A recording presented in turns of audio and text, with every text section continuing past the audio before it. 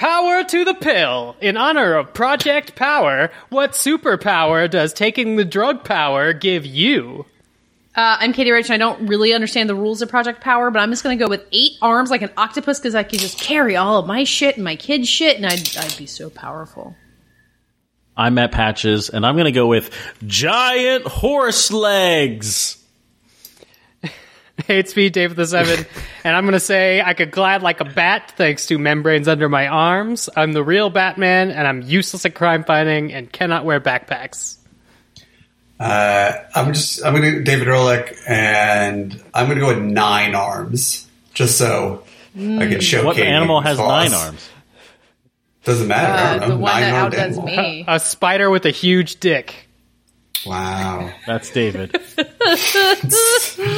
Gentlemen, you can't fight in here. This is the war room. Fine, I can hear you now, Dimitri. Clear and plain and coming through fine. I'm coming through fine too, eh? Good. Then, as you say, we're both coming through fine. Good. Well, it's good that you're fine and I'm fine.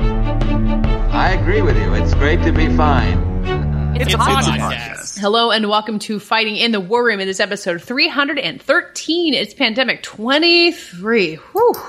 It's the week of Wednesday, August 18th, 2020. That's the day that in 1969, Jimi Hendrix and the Band of Gypsies closed out the Woodstock Music and Art Fair, which is this thing we used to do where you would go in person a place and listen to music surrounded by a lot of people. It was this thing we used to do called the Summer of Love, and it never happened again. Yeah, sure. Thing we and definitely not just our baby boomer parents used to do. It seems like an outdoor concert would almost be okay, but probably not. Nothing's okay. Like the ones they had in England where they all had that like individual little platforms that they sat on. Yeah, I saw pictures of that. That looked kind of fun. Actually, my brother and sister-in-law went and saw outdoor music in Vermont where they have like almost no cases. And it was outside and they stayed away from the band. It seemed nice. Who, Smash Mouth? Yeah, it was definitely Smash Mouth. They were in South Dakota. Okay, David, I hear you need to scold our listeners. Yeah, I came back and recorded an episode on vacation, or whatever passes for vacation these days, and yet we did not receive a single review in the last week. For shame! Please go on iTunes at Fighting in the War Room. Leave us a review. We'll read it on the show. It's always much appreciated. In the weeks when we don't hear from you, we just assume that the whole world has ended. Or beyond start a Patreon for us and give money to it. Just start a Patreon for us. No, what happened is they put all the reviews in the mail, and then the Republican Party sabotaged the mail. So really, vote and leave reviews. What if we start? We should start a Patreon. David just offers ASA content if you'd leave reviews. He already does that for free. He's giving it away. I know, you gotta start holding it back. You can't reel it back in. I don't know if the appetite for ASA content is out there. How about this? Ceaselessly pumping it out. You get the ASA content for free, but on our Patreon, David will have a second child, and that's exclusive. That's true. I will exclusive Patreon child. A Patreon baby. You will never see it. You get the naming rights to that baby. If you That's true. No, for $100 a month, you can name the baby. $100 a month? And rename it later. That's cheap. Well, unless someone comes for $100 a month, you could name the baby every month. The paperwork will be and for $200 a month, you can come over to my apartment and babysit it between the hours of 9 and 5 p.m. Monday through Friday. I like this idea of starting a child care Patreon. I'm all for that. Leave us a review. We're worth it. We promise.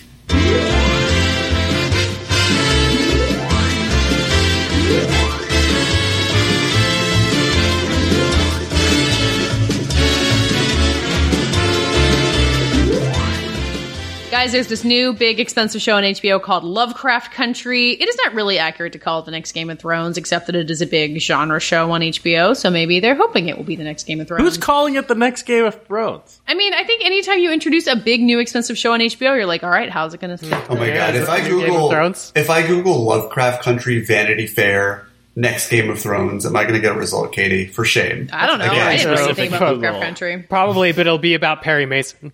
That was the next Game of Thrones. Isn't the next Game of Thrones an actual Game of Thrones show? They're making a Game of Thrones show. I thought they kept canceling them. No, they I have canceled one Game of Thrones show, but they picked up another Game of Thrones show. The, They the thought one with Naomi dragons. Watts The one with show. dragons Yeah. is still happening. Is the Naomi Watts one not let's- happening?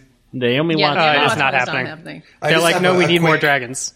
A quick piping hot Perry Mason take from my wife, who says okay. everyone says the show was so beautiful, but it looks like shit, and she abandoned ship shortly after the dead baby in the opening 5 minutes. So it was a big Wow, thumbs down I didn't know for about Perry that, Mason and I'm not from, watching that from shit. Elisa. Yeah, we were just talking about this at work that that the show is good, but it keeps flashing pictures of dead babies, and if you're a parent of a young child, I don't know, you don't necessarily want to if see you're a that shit. 13-year-old boy, hilarious. Yeah. But Dead baby I will jokes. say to tee up whoever's going to set up Lovecraft Country for us that my biggest Sounded takeaway like from the Katie. first episode was that it looked fantastic. It does look fantastic. It's very lavishly made. It's got not only a bunch of fantastical monsters, but beautiful period costumes and like large group scenes. It's the kind of show that you watch and you know that a lot of attention has been put into how it looks. It was it's great. the pilot was directed by that guy who did 71. Jan Demange. Jan Demange. And excuse me, he prefers to be referred to as the director of White Boy Rick. Sorry, That's that true. was a movie that came out technically. It's technically a movie that came out. Basically, it is a somewhat sci-fi series about a world in which Lovecraft's monsters are real, and probably more importantly, in which the horrible racism and many other bad things by H.P. Lovecraft have been replaced with a show that uses his monsters as a metaphor for racism in America. The first Take episode that, is very- Lovecraft. I mean, honestly, like if you're gonna do a Lovecraft thing, it feels like the only way to do it. It's by starring Black people by Black creators, like really, and these characters very specifically, they know Lovecraft's work. They want to reclaim his stories for themselves. And The book it was based on is written by a white It's guy, written which by I a was white very guy. surprised to find out. Yeah, I don't know much about the book, so I can't weigh in too much on that part of it. But the show, it seems very specifically like managing these themes very well. Like the first episode, you've got them entering the sundown town in New England, where basically the sheriff's trying to chase them out for being Black and in the city limits after It is the sundown. most Georgia-looking corner of New England I've ever seen, even though it does look like that. You mean like all the parts of the Marvel Cinematic Universe that look like Georgia, even though they're supposed to be Wakanda or wherever? Anyway, it stars Jonathan Majors and Journey Smollett Bell and Courtney B. Vance, and Michael Kenneth Williams shows up in an episode, but he's not in the first one.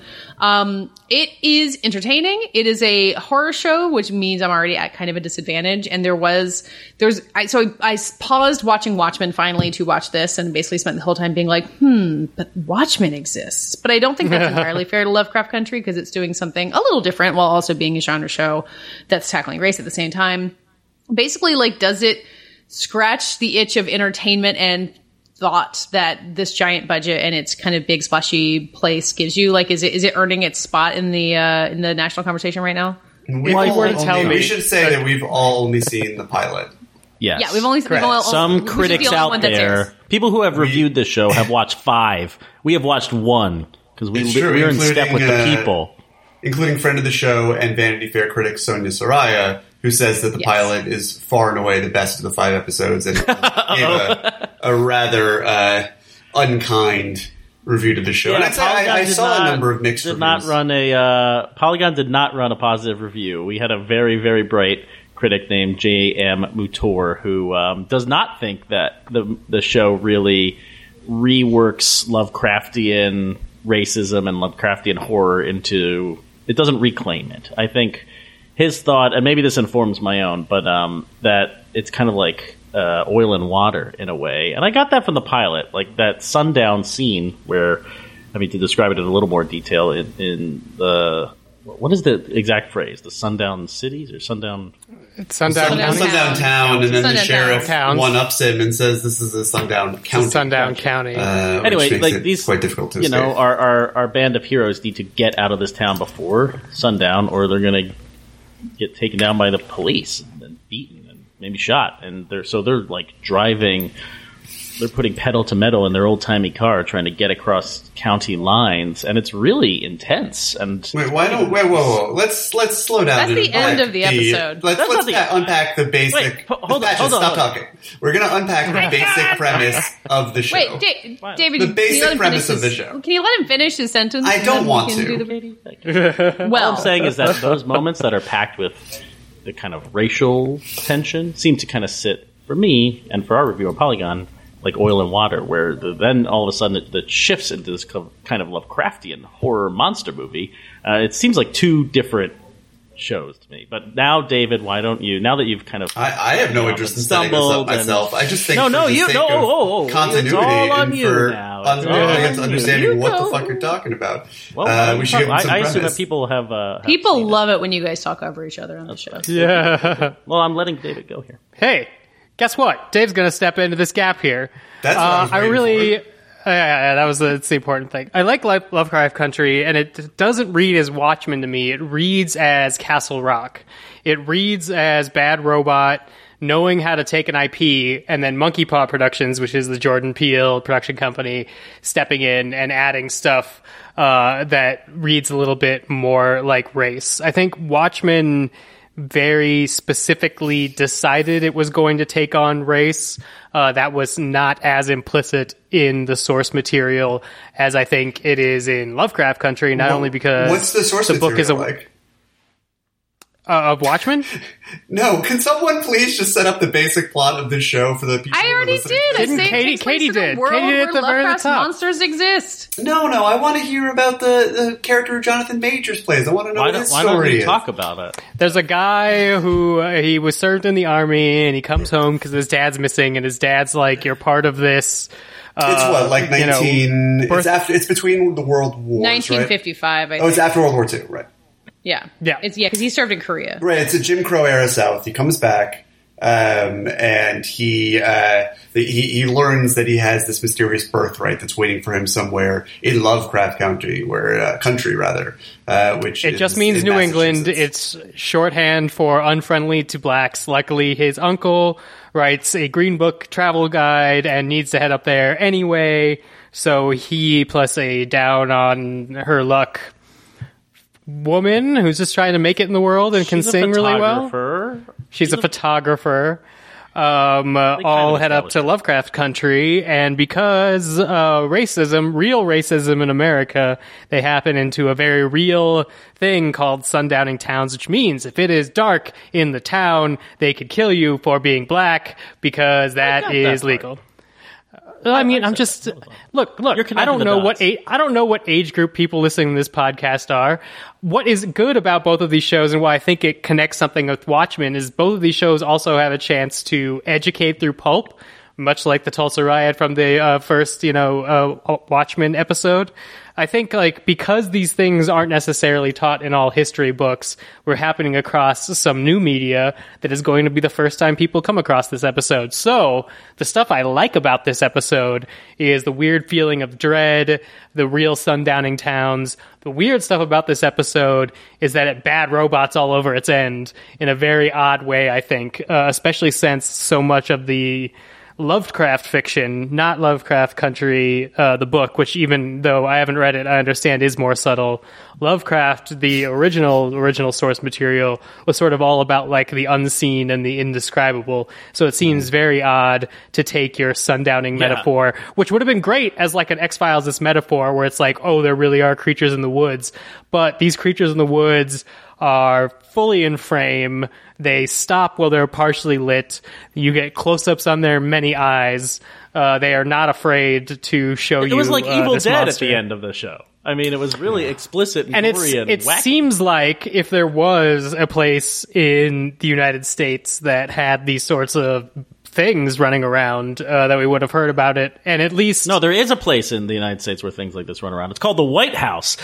Wow! Oh, my God. I'm hoping that moving forward, the show embraces that divide. If it's going to be a show that has monsters against, some sort of actual real life racism, then I think it does need to do sort of what Watchmen did halfway through, which is just like embrace. You're a dumb superhero show, but you're also still about these racism things. So the more that Lovecraft Country is able to connect the history of racism to this sort of like darker history of Lovecraft, I think the more successful it's going to be, but also the more dangerous it gets to be really irresponsible about what you're saying, where it's like, oh, if we just would have killed all the Masons, like America wouldn't be like a white supremacist society. So I'm very eager to see what it is, but it reads like a Castle Rock to me, where a bunch of talented TV writers were given an IP with monsters and horror prompts. And so my hope is some of these episodes use H.P. Lovecraft horror prompts through the lens of racism, and at least that's what the pilot delivered on. If they change that format, it's going to feel kind of narratively inconsistent to me, but this one was like an over hour-long episode. It plays like a little short film. There are no conclusions, really, but that's the most Lovecraftian thing about it for me. So I have no idea what episode 2 is. I mean, it seems to be more like entertainment-driven than Watchmen. Maybe that's a silly thing to say, but I found like the context and the history and the reframing and the conversation to be kind of richer in that pilot to Watchmen, and I'm excited to see if Lovecraft Country can dig deeper, but it seemed to be indulging heavily too in this kind of opening dream sequence where we get to see Jackie Robinson smash a Tulu. Is it Cthulhu? Cthulhu? Cthulhu? I don't know where he smashed it with a baseball bat. Cthulhu. Yeah. But then it reformed. Yeah, there's a lot of pulp going on in that opening sequence. I mean, it definitely felt like a sister show to Jordan Peele's also produced Hunters on Amazon, which is pulpy in a similar way. I forgot Jordan Peele's involved in Hunters. Yeah, I mean, and these are both shows that I think, personally, I understand the vibe they're going for, and there is sort of like a paperback serial vibe about both of them, especially Lovecraft Country, where the racism is all, not unfounded by any stretch of the imagination. There are a lot of iconic images, photographs, and works of art that are ported directly into the show and recreated just to ground it in that reality as well. But it is also like the racism that we've seen so far is very broad. It is not the subtle, ambient racism that continues to percolate in this country. Not that this other kind doesn't, but it's that, and it leads into a monster of the week type vibe is the feeling that I'm getting, having read a couple of reviews, and it seems like the next few weeks are all going to go off in different directions, even once they, are able to have a sort of central location in the mansion in Lovecraft Country, where they arrive at the end of the pilot. It's all a bit of like late August fun. It doesn't seem to aspire to the same sort of depth that you get out of a Watchmen, which was able to sort of have its cake and eat it too. True, but I think when it does reach for that, it's better. I saw a thread the morning after the premiere of someone sharing photos of, I'm pretty sure it was like Jim Crow South, really famous like Time Life magazine photos of, the malt shop with black line here, white line there, or outside of a theater. And it seems like this premiere actually replicated a lot of these photos, which is interesting to me. This. Well, no. I'm saying that those moments, and when it's reaching or when it's doing the sundown thing, when it's actually using kind of existential dread of racism, that seems a lot more poignant to me than it seems like it has potential to dig deeper. It seems like it could go in that direction. And I'm not sure if, the Jordan Peele name is all over this. This is a Misha Green show. It should be when she created Underground. But Jordan Peele, I don't know what you're right about the Hunters comparison. It's not like his movies. I'm not really sure what his TV brand is all about, or if this is more of a J.J. Abrams show. Dave mentioned that this is a Bad Robot production, and I also saw someone after the premiere saying that, like, are all Bad Robot monsters exactly the same? They're all designed exactly the same. Like, this does not look like a Lovecraftian. Wait, so if you Google image search Lovecraft monsters, they did not look like that. On that note, there's that one shot where they're looking off into the distance and you see the lightning strikes in the background, maybe 2/3 of the way through the episode. And I kept expecting to see, and I think this is what the feeling they're trying to evoke, the silhouette of a giant Lovecraftian monster somewhere. Because I feel very strongly, and I felt this way since seeing the trailers for the show, the monsters are too small. I can't fuck with these small monsters. I was so completely unmoved by Cloverfield monster or GTFO. Katie, your lips to God's ears. I mean, but then Cloverfield paradox. Without Lovecraft, you don't really have the legacy of the Cloverfield monster and things of that nature. And I think hopefully they're building in that direction. And the shot that I'm referring to from the pilot is teasing something maybe in the season finale. But, man, these Monster of the Week, like Buffy vibes. And the effects were a little Buffy level with the guy who was bit by the thing. I thought that part was cool. That was weird. That was gross. Yeah, it's a little fun midnight movie for a midnight movie-less time. But I wanted the big gravitas of, like, the unimaginable screen-filling horror that I think of when I think of with Lovecraft. I miss monster design that had colors in it. It's like Jurassic Park 3 came along and everyone was like, I guess that doesn't work. But, like, why couldn't those things have been red? That would have been, like, 5 times better than this gray that opening sequence, which goes full comic the red book. alien lady. Yeah, I mean, it shows you all the colors in its palette. Princess of Mars. Puts them away. I mean, I don't know. I think as like a Dog Days of Summer Diversion that is made with a phenomenal cast. I was going to say, everyone in it is good. I like great. watching these people drive in the car. And I will say, the greatest revelation of watching the premiere the other night was that Jurnee Smollett?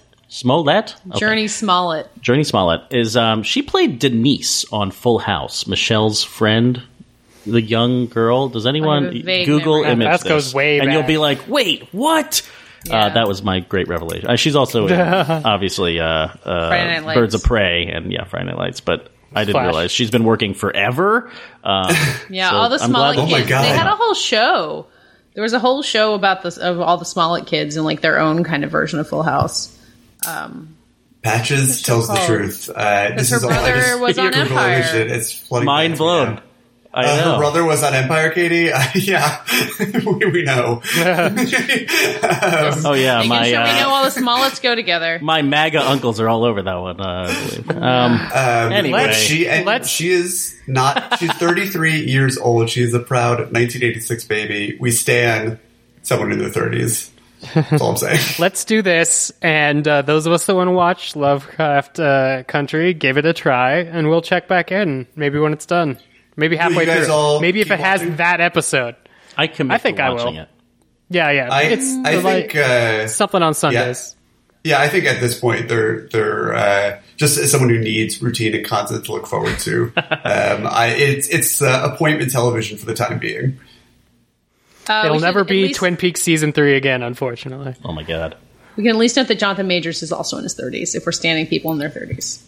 Yeah, he's so good. He's real good. He's major. Okay, he is barely in his 30s, though. Yeah, he's not ancient like the rest of us. No. I mean, none of us look as good as either of them, so. With their tanks and their bombs and their bombs and their drones in your head, they are crying.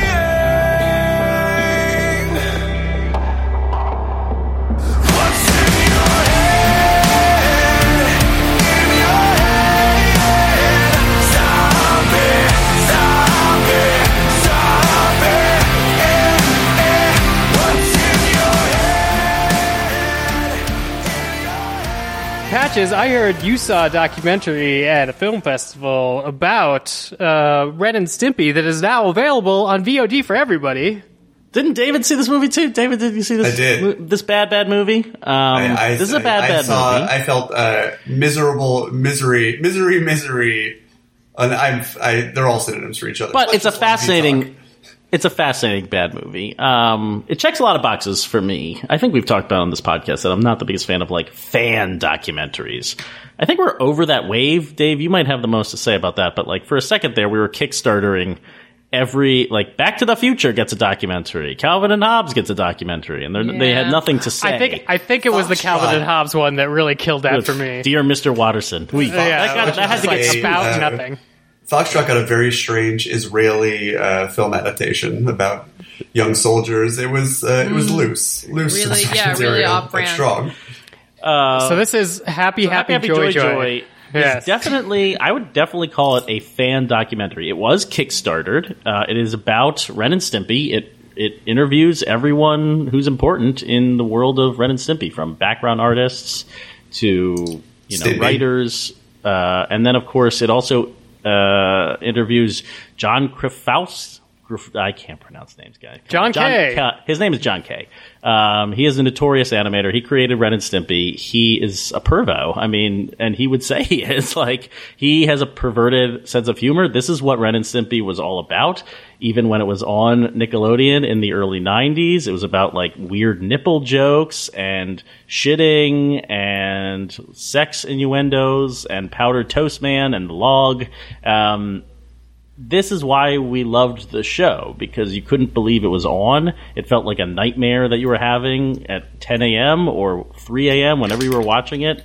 And this documentary goes back through time to figure out, like, why Nickelodeon would put it on the air. The reason is they had some visionary executives who were like, we need to push the envelope here if we're going to break out as a network and compete with Saturday morning cartoons. We need true artists to come in and make their shows. And John Kay got the deal of a lifetime to do it, made his weird show. Ren and Stimpy was like $1 billion merch enterprise at the height of its popularity in the 90s. This is all true, and it remains true. Ren and Stimpy was really weird, and it was really cool.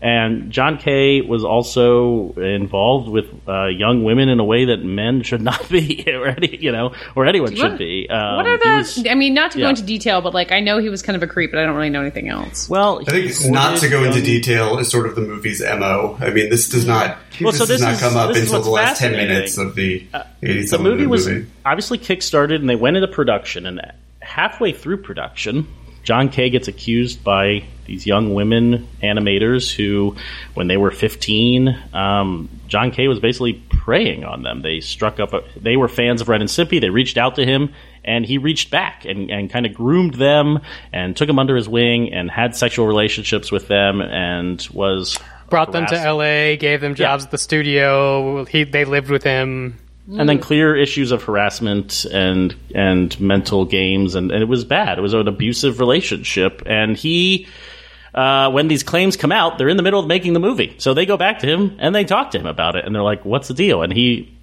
has never denied that any of this stuff takes place. It's just that he has problems, and that he had to go to therapy, and that it was all consensual, and he didn't do anything wrong, but he also knows that it might have been bad behavior. And the movie has nothing to say. The movie is just like, if you've been watching the movie for 70 minutes where like nothing is wrong, and then all of a sudden these accusations interrupt the movie, and now it needs a finale.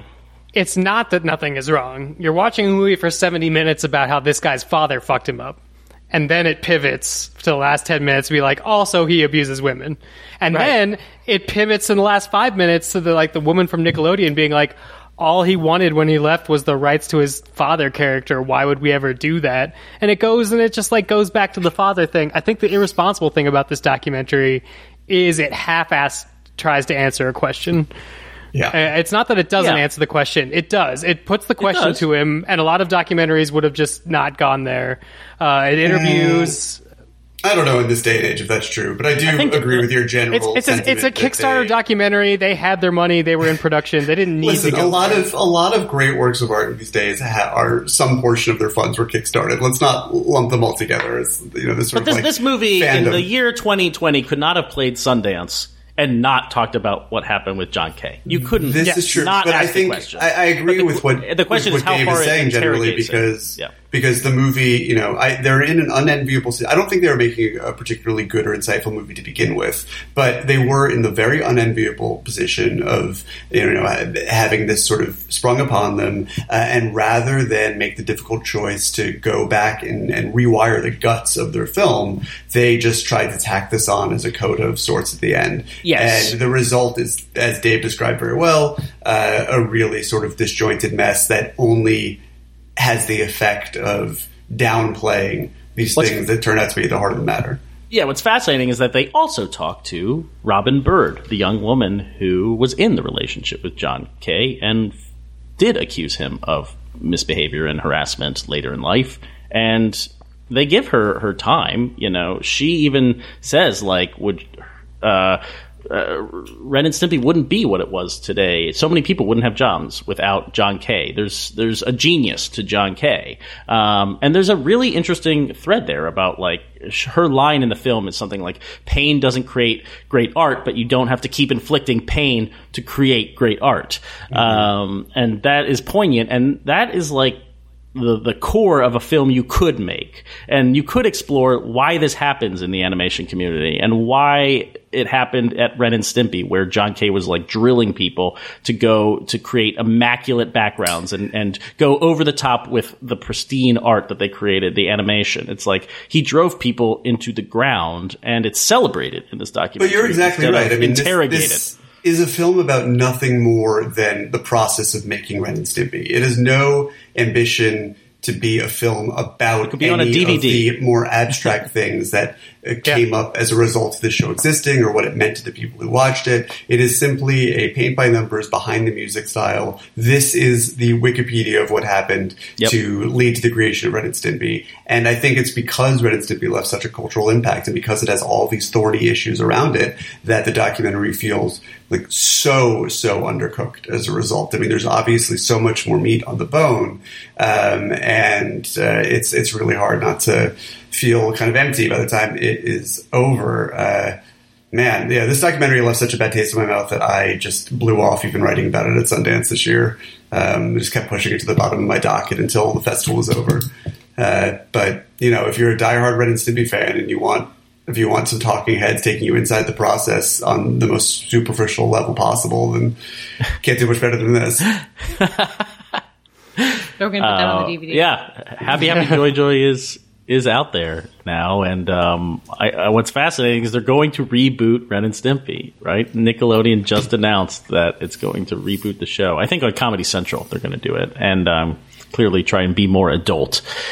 But I don't know. Can you do Ren and Stimpy without John Kay? And you can't. No one wants to do Ren and Stimpy with John Kay. So I think that's the big question, and I'm not sure I'd be thinking about it in this way without Happy Joy Joy making me angry about the whole situation. So maybe the film does serve a great purpose. It asks the question, or it forces me to ask bigger questions about something that I wasn't normally thinking about. That's a very generous way of thinking about it. Also, it was an Indiegogo, not a Kickstarter. As someone who likes animation, not worth your time. Fuck.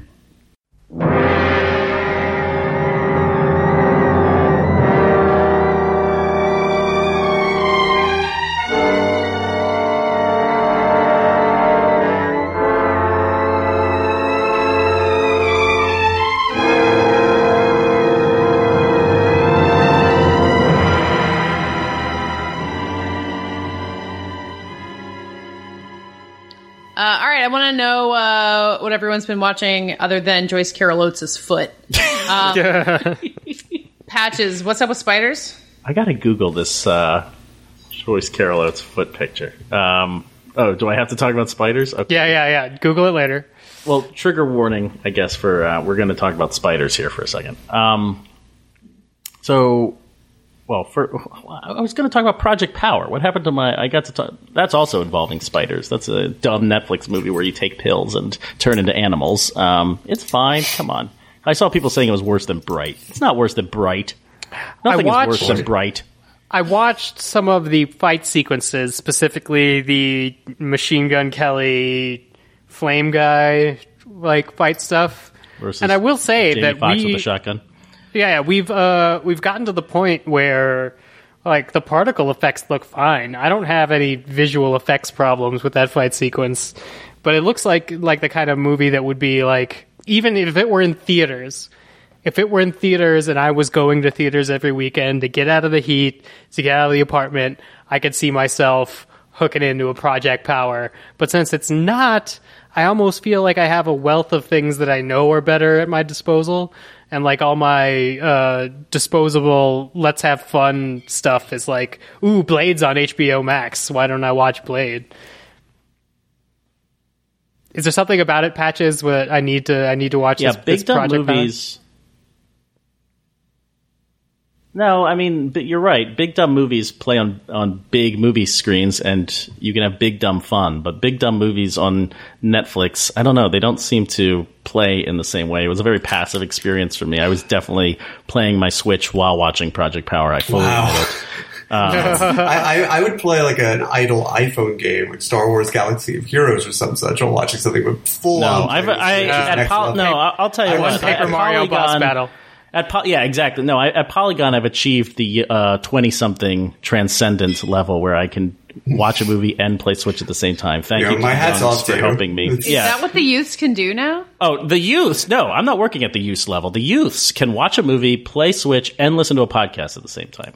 And I'm sure they are taking in every morsel listeners, of detail from all listeners who are playing Paper Mario and watching Project Power while listening to this, chime in. Yep.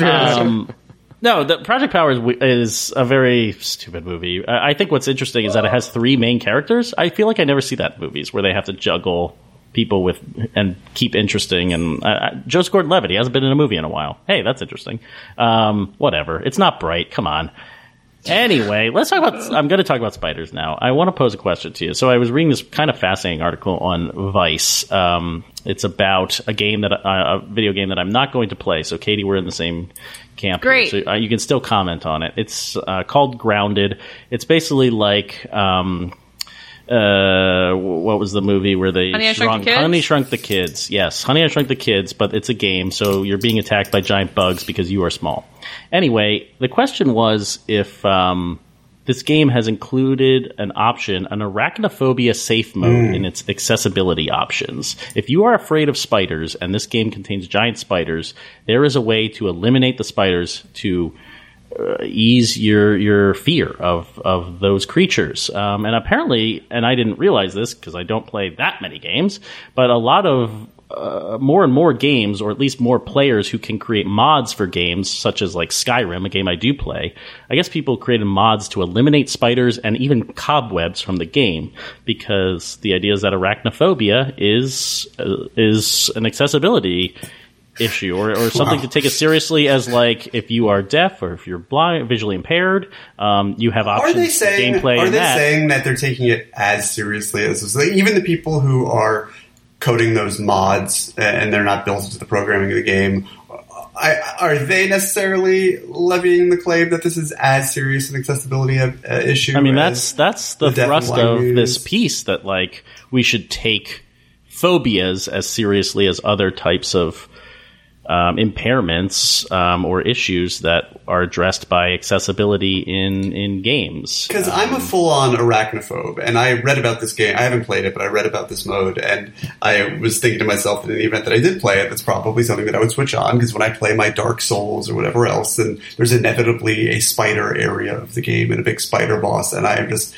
quivering in terror, waiting for that to happen. And if in some games you want to be scared, but if I'm playing something like Grounded, which looks like a Bug's Life or something, I would probably do away with that option. If I could apply that option to my apartment, all the better. But I wouldn't think that even if I played with that mode activated, I wouldn't in my brain categorize it as an accessibility issue so much as like a flavor, like removing bok choy from a meal that someone's cooking for me because I don't like it. Out or something. Right. Well, cilantro's delicious, but not unlike bok choy. But yeah, and there's like a texture thing. It's something. But the article, the line that the writer Patrick Klepek puts in here that says it all is that now I've lost it because I was on it. What he says, we may not traditionally think of something like arachnophobia being related to accessibility, but if the mere presence of a spider prevents someone from playing, what's the difference?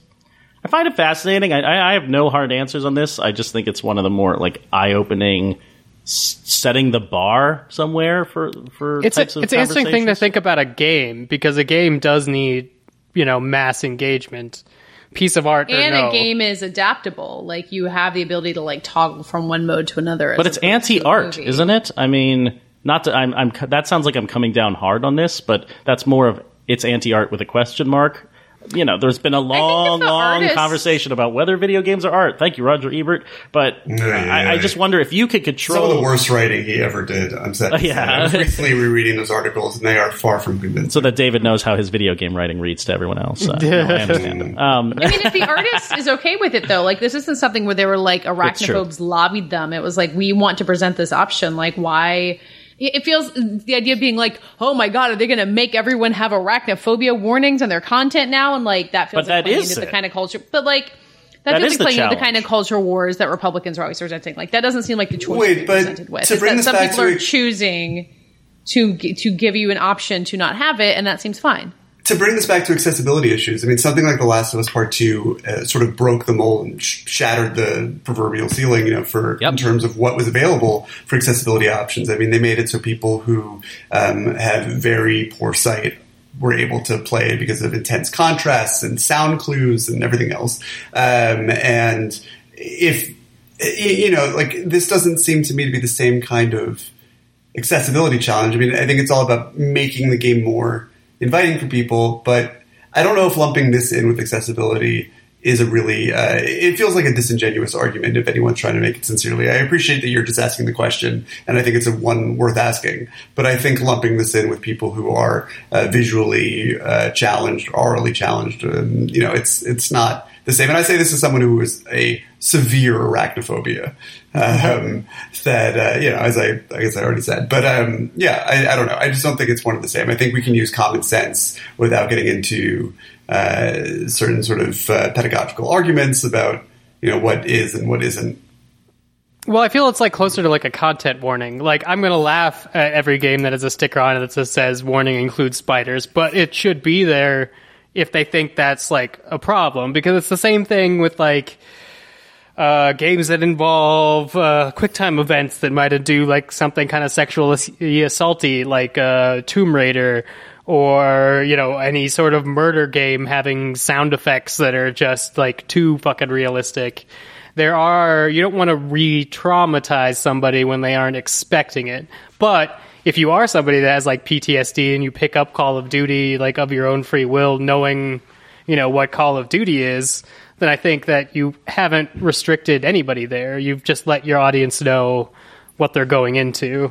Yeah. And it's especially for like video games, where it's like you don't have to make a spider. It's not easier to make a spider than it is to make anything else. So I feel actually it's easier to make a spider in a video game than make a 9-legged spider or with a spider with a big dick like David. But that's true. I'm so glad that came back. And it's also not like you are, sort of as Dave was saying, you're not protecting anyone from something. It's not like you are. You're not hiding anything from the real world from people, shielding them from content that, they're, I don't think anyone would call them snowflakes for this sort of thing, they probably will. Don't worry. Fox will find out about this. I think what it raises for me is not, it seems like a very generous thing to include in a game. If you feel like it doesn't infringe on the art, then include it. And especially if you have the time and money to do that, great. I think what's interesting is if someone made a game that had spiders and they didn't include it, would it suddenly be a problem for people? And sometimes we verge on that. Sometimes people set the bar and then suddenly, like, this is something that has to happen. And for people who are making smaller indie games like that, it might be a difficult thing to do. And I don't know if these types of advancements, especially in the games world that I'm less familiar with, I don't know if that sets a new bar. But certainly based on like just the conversations that erupt out of the internet, that's what it makes me wonder. And just to clarify, because it would be a different matter, I would suppose, if the spiders were actually, like, the enemies were taken out of the game and the game became substantially easier, or like the combat became skewed because, part of the balance was off. I believe, if I remember from what I read from this original article a couple months ago, that it's simply an aesthetic change. The look of the spiders, they've been like rounded to be unthreatening, and I think you can also make them smaller, random, like, movement. Yeah. There was one example in the article where they just replaced all the spiders with like a digital cat face. Just like a picture of a cat would approach you, and that was a spider enemy. I don't want to kill that. That's cute. It's a cat. People were saying the digital cat was scarier than the spiders, apparently, in that article, which, if I were to turn around, if I were immersed in, say, a medieval game in a Skyrim, and I turned around, there's a JPEG of a cat coming towards me, I would also be startled. That is the but dumb internet that I want to live in. That's some good dumb internet. Katie, you've been watching anything or reading anything? I am watching Dickinson finally, which is fine. It is enjoyable. It is kind of plotless in a weird way. I guess because Emily Dickinson in real life never left her house and never got married to anybody, so like it's kind of hard to figure out the drama of what's going to drive the show. Terrence Davies did it, but he didn't. He didn't devote 10 episodes or whatever he said. Yeah, I didn't have like pop music. I tweeted about how there's the third or fourth episode they throw a big party, and watching a party episode was both jarring and very nostalgic. Just the entire concept of a party felt like such a thrilling idea. I was very jealous of it. And then I also watched Death Becomes Her for the first time. Ooh. I can't believe I'd never seen that movie before. I was like fun. A little too young for it when it came out, I guess, and that's why I'd never seen it. And then I don't know, it just like never made the top of the list. It blows my mind that there was a time when people thought Meryl Streep like wasn't good at comedy because was there now?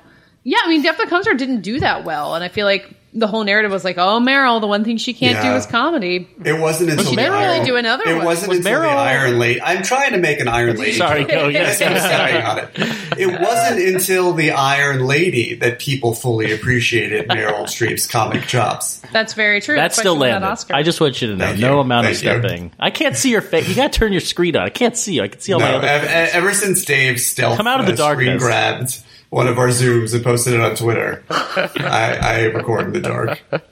What I was gonna ask you, Katie, was Meryl a bankable star? Like, you say that people didn't show up to see Death Becomes Her, and maybe Meryl couldn't do comedy, but it was like Meryl a bankable as far as star? I know, she wasn't, but like Goldie Hawn and Bruce Willis were, and they're the co-stars in the movie. That's and true. Robert Zemeckis made it like right in the middle of the Back to the Futures, I guess, and after Roger Rabbit. So he's on like an incredible hot streak at this point. So and it's really expensive. Like the effects in it are really amazing to see. Like you've probably seen the gif of Meryl's like head turning around backwards. But there's really a lot going on in this movie effects wise. Isabella Rossellini has this amazing tiny role as an immortal woman. It's on HBO Max, so it's free to you if you have it.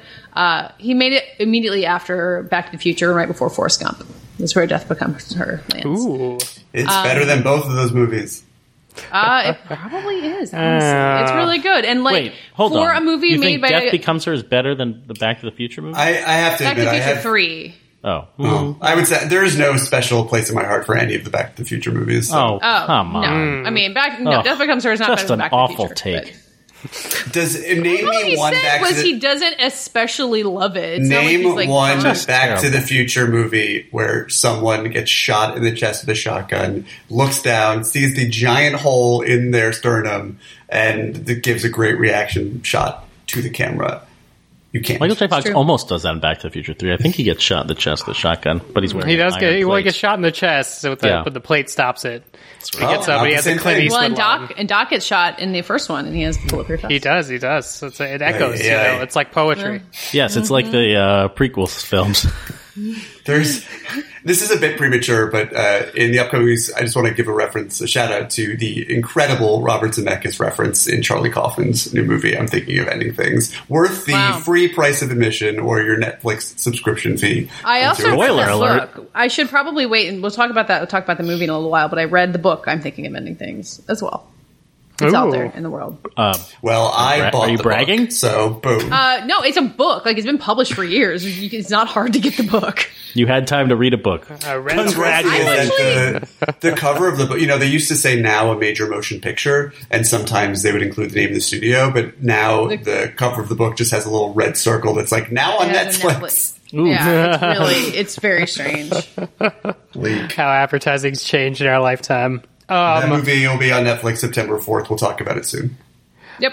I'm going to go next, and then we'll throw to David on the way out, because I watched a very pleasant 57-minute horror movie shot in quarantine called Host. It's about a Zoom call between some friends where they hold a seance, and one of them makes up a little boy from school she used to know who hung himself, and because she makes it up, they let an evil spirit into their Zoom hangout. As a fan of the first Unfriended, and as someone who tolerated the second Unfriended, I applaud you, Blair Witch on Zoom, for knowing exactly what you wanted to do, doing it, and then getting the fuck out with a jump scare, which I usually don't appreciate because I like my horror to sort of like end with like some sort of dread or possibly lead into another chapter of said horror. I'm not a big fan of the jump scare and then everyone's dead. That being said, the idea of like structuring a movie around a Zoom call using as many cliches of Zoom as we've been able to develop as a world for the past couple of months, and then doing a very simple possession film with all your some old tropes, like one of the characters has a Polaroid camera that she will use to take pictures, and you gotta wait for them to develop to see the scary thing that it was on, and that sort of thing. Can you imagine having to wait 10 whole seconds for a photo to develop? Wild. Mixed with like those Zoom backgrounds people do that are videos of themselves walking around in the background while they're Zooming. All these things are used to affect to tell a horror story that isn't especially good, but in terms of like this genre of horror, that's actually clearing the bar. Because you could make a bad horror movie on Zoom just because somebody had $200 and like the will to do it. So I applaud these people, this British production company, for having the idea, being stuck in quarantine, and executing it. It appears safely. So, and your movie's under an hour. So if I'm going to roll the dice on it, I'm going to spend less time rolling the dice on Lovecraft Country. So if you've seen Unfriended, where can this movie be seen? On Shudder. It is streaming on Shudder. It's a Shudder exclusive. If you subscribe to that horror service, I think that they have fantastic like content for horror fans. But if you also just want to dip in because you're bouncing around different streaming services in this pandemic, as one is sampling some things, try a free Shudder trial, a 7-day trial, and spend 57 minutes of it watching Host. It's you've done worse things with your life, I can tell you. David, what did you do this week? Well, I guess I already talked about Terrace House last week, which has still been my main piece of media consumption this week. I've been playing a lot of Horizon Zero Dawn with the PS4 in preparation for the sequel coming on the PS5 at some point in the indeterminate future. Games journalism. I watched Boys State, which won the Sundance Grand Jury Prize for a documentary this year on Apple TV about the Texas Boys State. Recommended. I think if some of the other hosts watch it, maybe we can talk about it. It is so good. It is good. I'm not sure if I'm over the moon about it, but it's certainly worth watching. So if you subscribe to Apple TV, definitely check it out. And if you don't subscribe to Apple TV, if you do now, then it'll feel like the Sofia Coppola movie's free when it comes out in a couple months. Pause 1 second. Katie, why is Boys State so good? Because it is both kind of like a harrowing look at what politics looks like when it is acted out by 17-year-olds who like kind of understand it and kind of don't. And I also found it a really endearing portrait of these kids who chose to spend their summer like reenacting the political parties rather than going to like sports camp or being lifeguards or whatever. Just a week.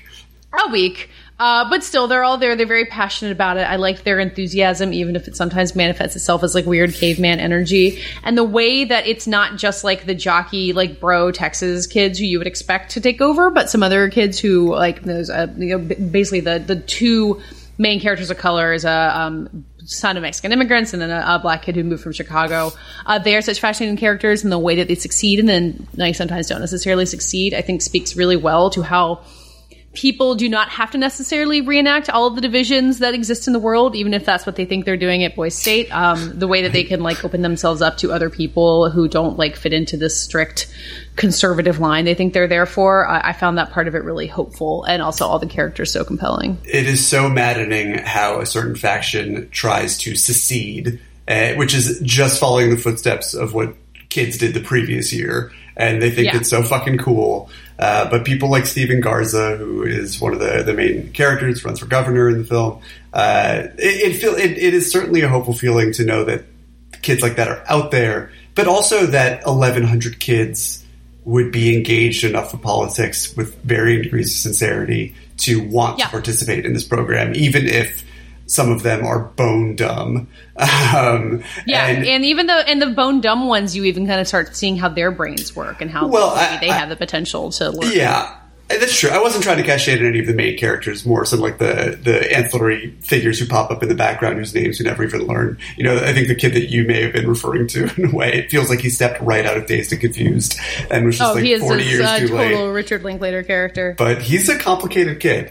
Also, there's a montage sequence of talent show they have that is just the most like hilarious and awkward, cringe-inducing thing you've ever seen in your entire life. Like maybe just watch that part. Unless you were in talent shows yourself, in which case this runs a close second. When you're in them, they're not nearly as mortifying because you. No, you may not have the same indexical memory of all of your humiliating moments. Watching it from the outside, it's like when you hear your own voice, where you're like, "Oh God, is that what it was like?" The main thing that I wanted to talk about for the segment was sports.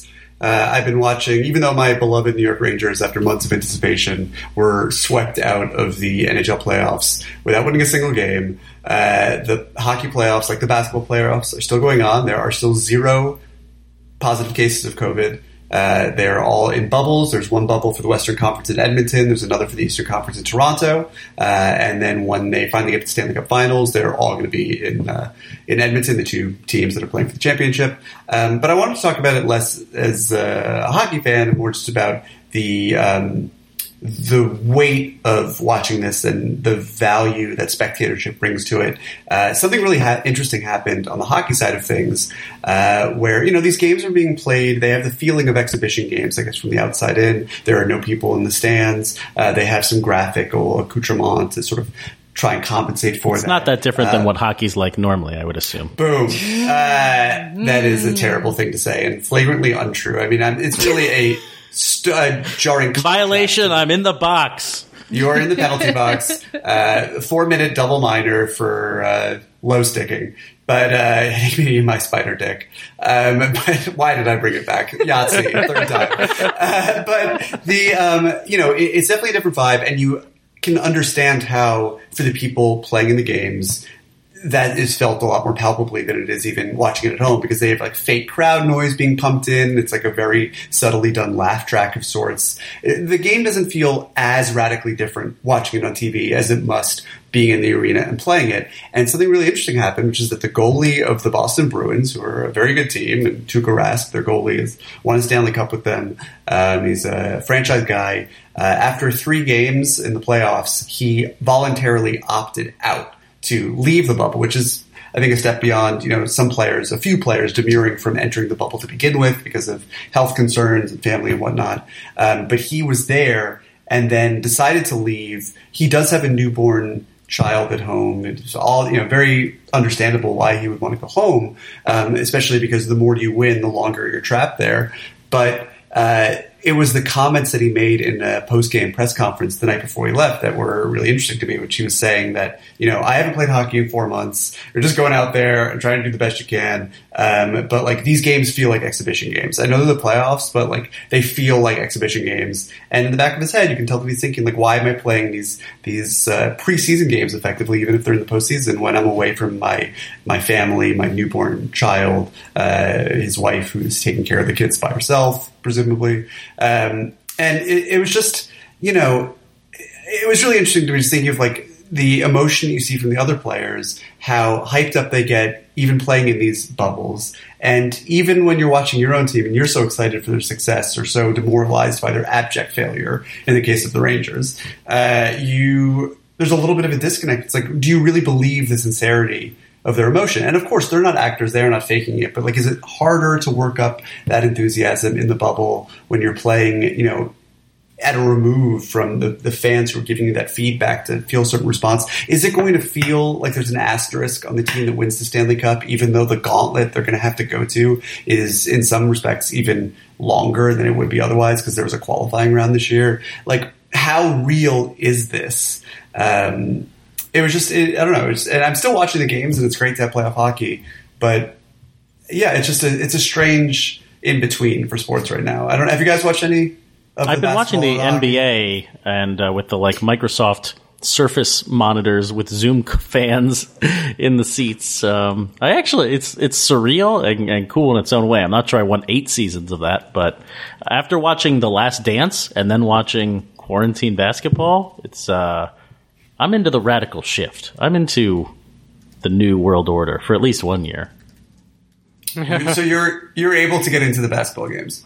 I am, because I think from almost like a cinematic point of view, like I'm interested in how it has to work. I'm not interested in the games themselves. Right. I'm interested in how we're maneuvering through these strange times and trying to make it as interesting. And it's because of the courts and because of the fanless backgrounds, the camera work changes too, and I think that's interesting.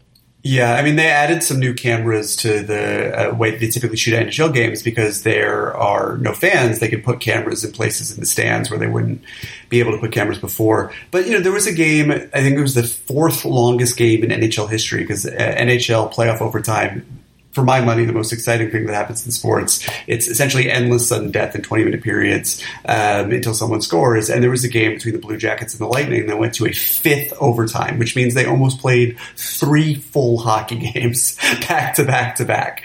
And after 6.5 hours of playing, somebody finally scored. And, you could see the elation on their faces and the absolute devastation on the part of the Blue Jackets players. But watching or listening to the announcers try and muster up the excitement without the crowd response, it was just like another blip in the thing that had happened. The horn went off and they're like, he scored, and Braden Point's freaking out. But like, there's just a real disconnect between the stakes and how viscerally you're able to feel them. And I think the players are probably better able to reconcile that Tuukka Rask aside than the viewers are. I suppose if it were your team, my heart was really invested in the Rangers games when they were still in them. But it's a really strange spectacle where it feels like it's almost like you're watching something on tape, even when you're watching it live. Like it's taking place in this other reality. It's a sitcom without the laugh track, which is like, it isn't to say that those sitcoms weren't funny, but those sitcoms consistently had laughs because they were laughing, like with you. It's the same, I think, thing. Like, like it's notable things in sports that happen now will still be notable, but you could be excited over a non-notable thing if you're in a room full of people who are also excited about it. So it's going to be interesting to see. Yeah, I guess, it's succeeding now because we're all like starved for it.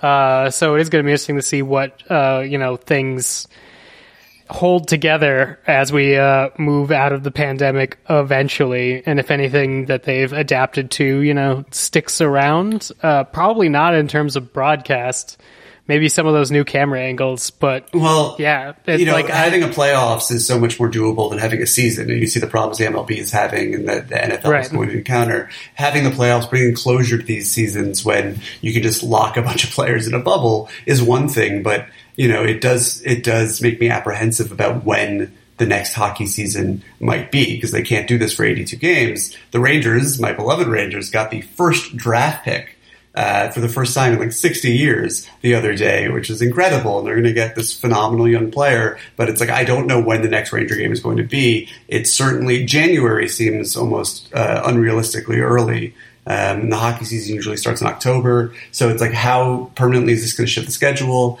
Obviously, a lot of these questions are impossible to answer right now, but it adds another layer of ambivalence to watching these games, which is an ambivalent experience to begin with. I think it's interesting that the ratings have been going down, too. Have they? NBA and NHL. Yeah, the ratings are not up to their usual snuff, which I guess the novelty. The hockey ratings, the hockey games, I haven't followed all of them, but the first day of games was the most highly rated hockey game since the Winter Classic, which is, the big annual game they play on NBC on January 1st or 2nd. And the ratings for the NHL, at least that first day, were through the roof. I don't know if they stayed there. But it'll be interesting. I don't know if this would hold long term. I think the finite nature of the playoffs kind of makes it possible, but it's a really strange viewing experience. There's a layer of sadness around it, and all these guys are it's these multimillionaires who are risking life and limb and working themselves to the bone for our amusement for essentially no money. I mean, the players don't get paid for the playoffs. They get paid small fortunes for certain bonuses if they trigger them, if they win, they move a team into a certain round, or if they win the Conn Smythe Trophy for the MVP of the playoffs, or whatever the case might be. But most of the reason is they're playing there for the love of the game, and that should be something pure and special. And there is something. It's just a really strange. Everything feels kind of bittersweet about it. I don't know. Well, everything will be back to normal soon. Yeah, except maybe if we could kill off football, I would be okay with that. Yeah, that would. How's football going to work? I mean, they're in a bubble too, right? By assholery. No, just everything. The NFL is the worst at everything. There's just so much contact. I saw an episode of Hard Knocks, the HBO documentary that goes inside a training camp. I can't remember. I think it was the Rams. It's the premiere. I don't really give a shit about football. I actively dislike it, but I was watching all of the sort of safety theater that they go through at the training camp to provide the illusion of players being safe, and to some extent actually protect them. But a lot of it does feel like TSA style theatrics. You have them spraying down the benches, and everyone is eating. If they can't protect them from traumatic brain injury, they don't give a shit about protecting them from a virus. Right. I mean, they're protecting them from the virus so they can all get concussed. So they can all play. Anyway, I don't know. Sports. I'm I'm happy that you're into sports that I don't find as corrupted as the NFL. If you were like super in the NFL, I would have shut this whole thing down. Listen, there are some dictatorships that are not as corrupt as the NFL, and the hockey does have its own problems with traumatic, with CTE, stand for concussive trauma. Something. Derek Borgard, who was a player on the Rangers, died as a result of traumatic brain injury a few years ago after he left the team. It was a terrible thing. But at this point, I think the best thing that could come from the best thing that football could give back to our society right now and the world at large is if it blows up so spectacularly, hopefully with no one getting sick or dying, but just as a commercial entity blows up so spectacularly because of COVID and all the blame is left at Trump's feet, and football fans who can't live without their pigskin action on Sunday afternoons realize who did this to them. Yeah, and then our nation states devolve into, and I get to be a Raider on the Broncos who runs across. And then hockey becomes the only sport we have left. And we all become a hockey nation. And Canada rules from above. Yeah. That is Lovecraftian horror. That is Lovecraftian horror. Let's go out with this Spider Dick.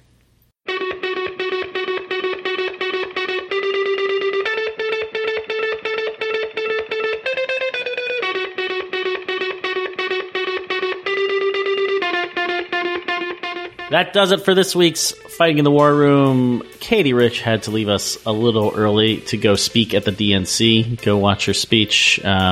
She's talking Big Joe Biden vibes at the DNC. I don't know. Good luck, Katie. You represent us all. So she is not here. But the rest of us are going to say goodbye and tell us where they can find you on the internet. Dave? We're just going... Go to whatever order I fucking want. I'm in control now. All right, well, you could follow Katie on Twitter at KTEYRICH. That's Katie Rich, where she tweets about stuff that she worked on at Vanity Fair and pop culture, and she's also on the Little Gold Men podcast, which is a very good podcast. I'm Dave Gonzalez. You can find me on Twitter at DA7E. You can also hear me on the Storm of Lost Rewatch podcast. It is an okay podcast, but it's a podcast that is very specifically rewatching the ABC series Lost episode by episode. So very specific versus general, all quality from me and Katie. David? I'm David Ehrlich. You can find me on Twitter at David Ehrlich. You can find me writing about stuff now that I am back from not writing about stuff on IndieWire.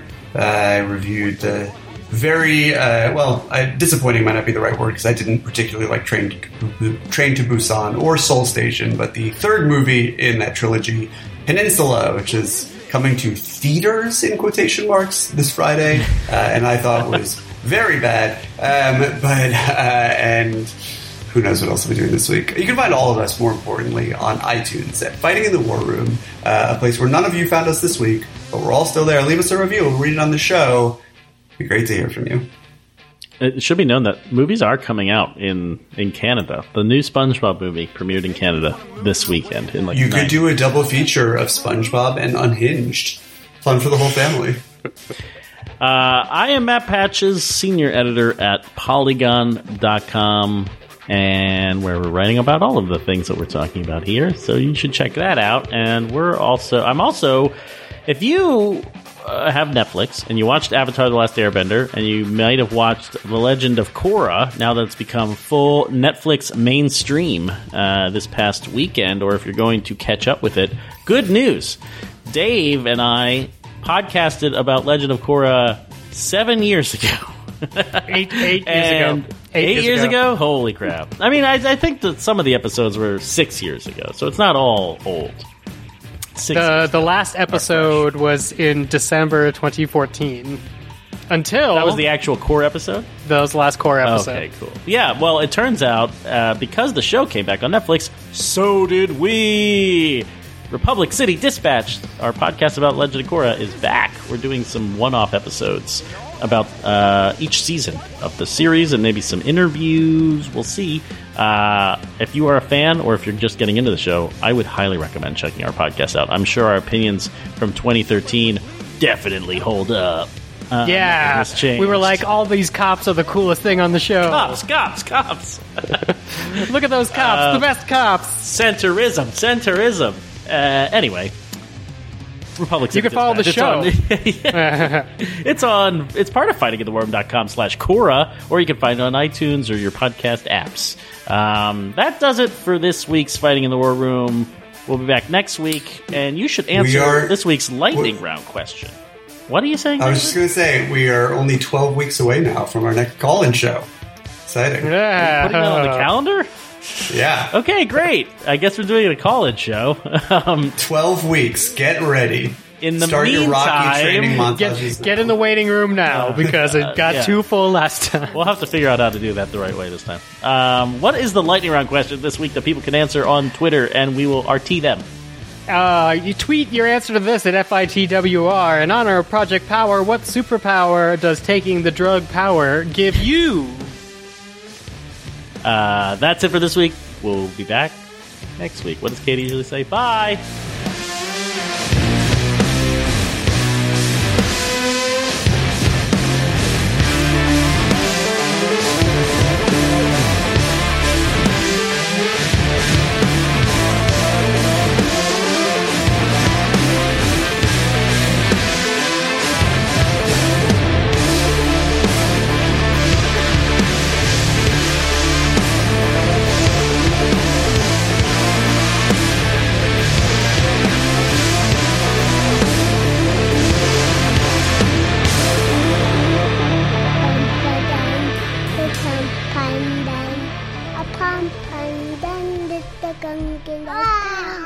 Now I'm done. We're done.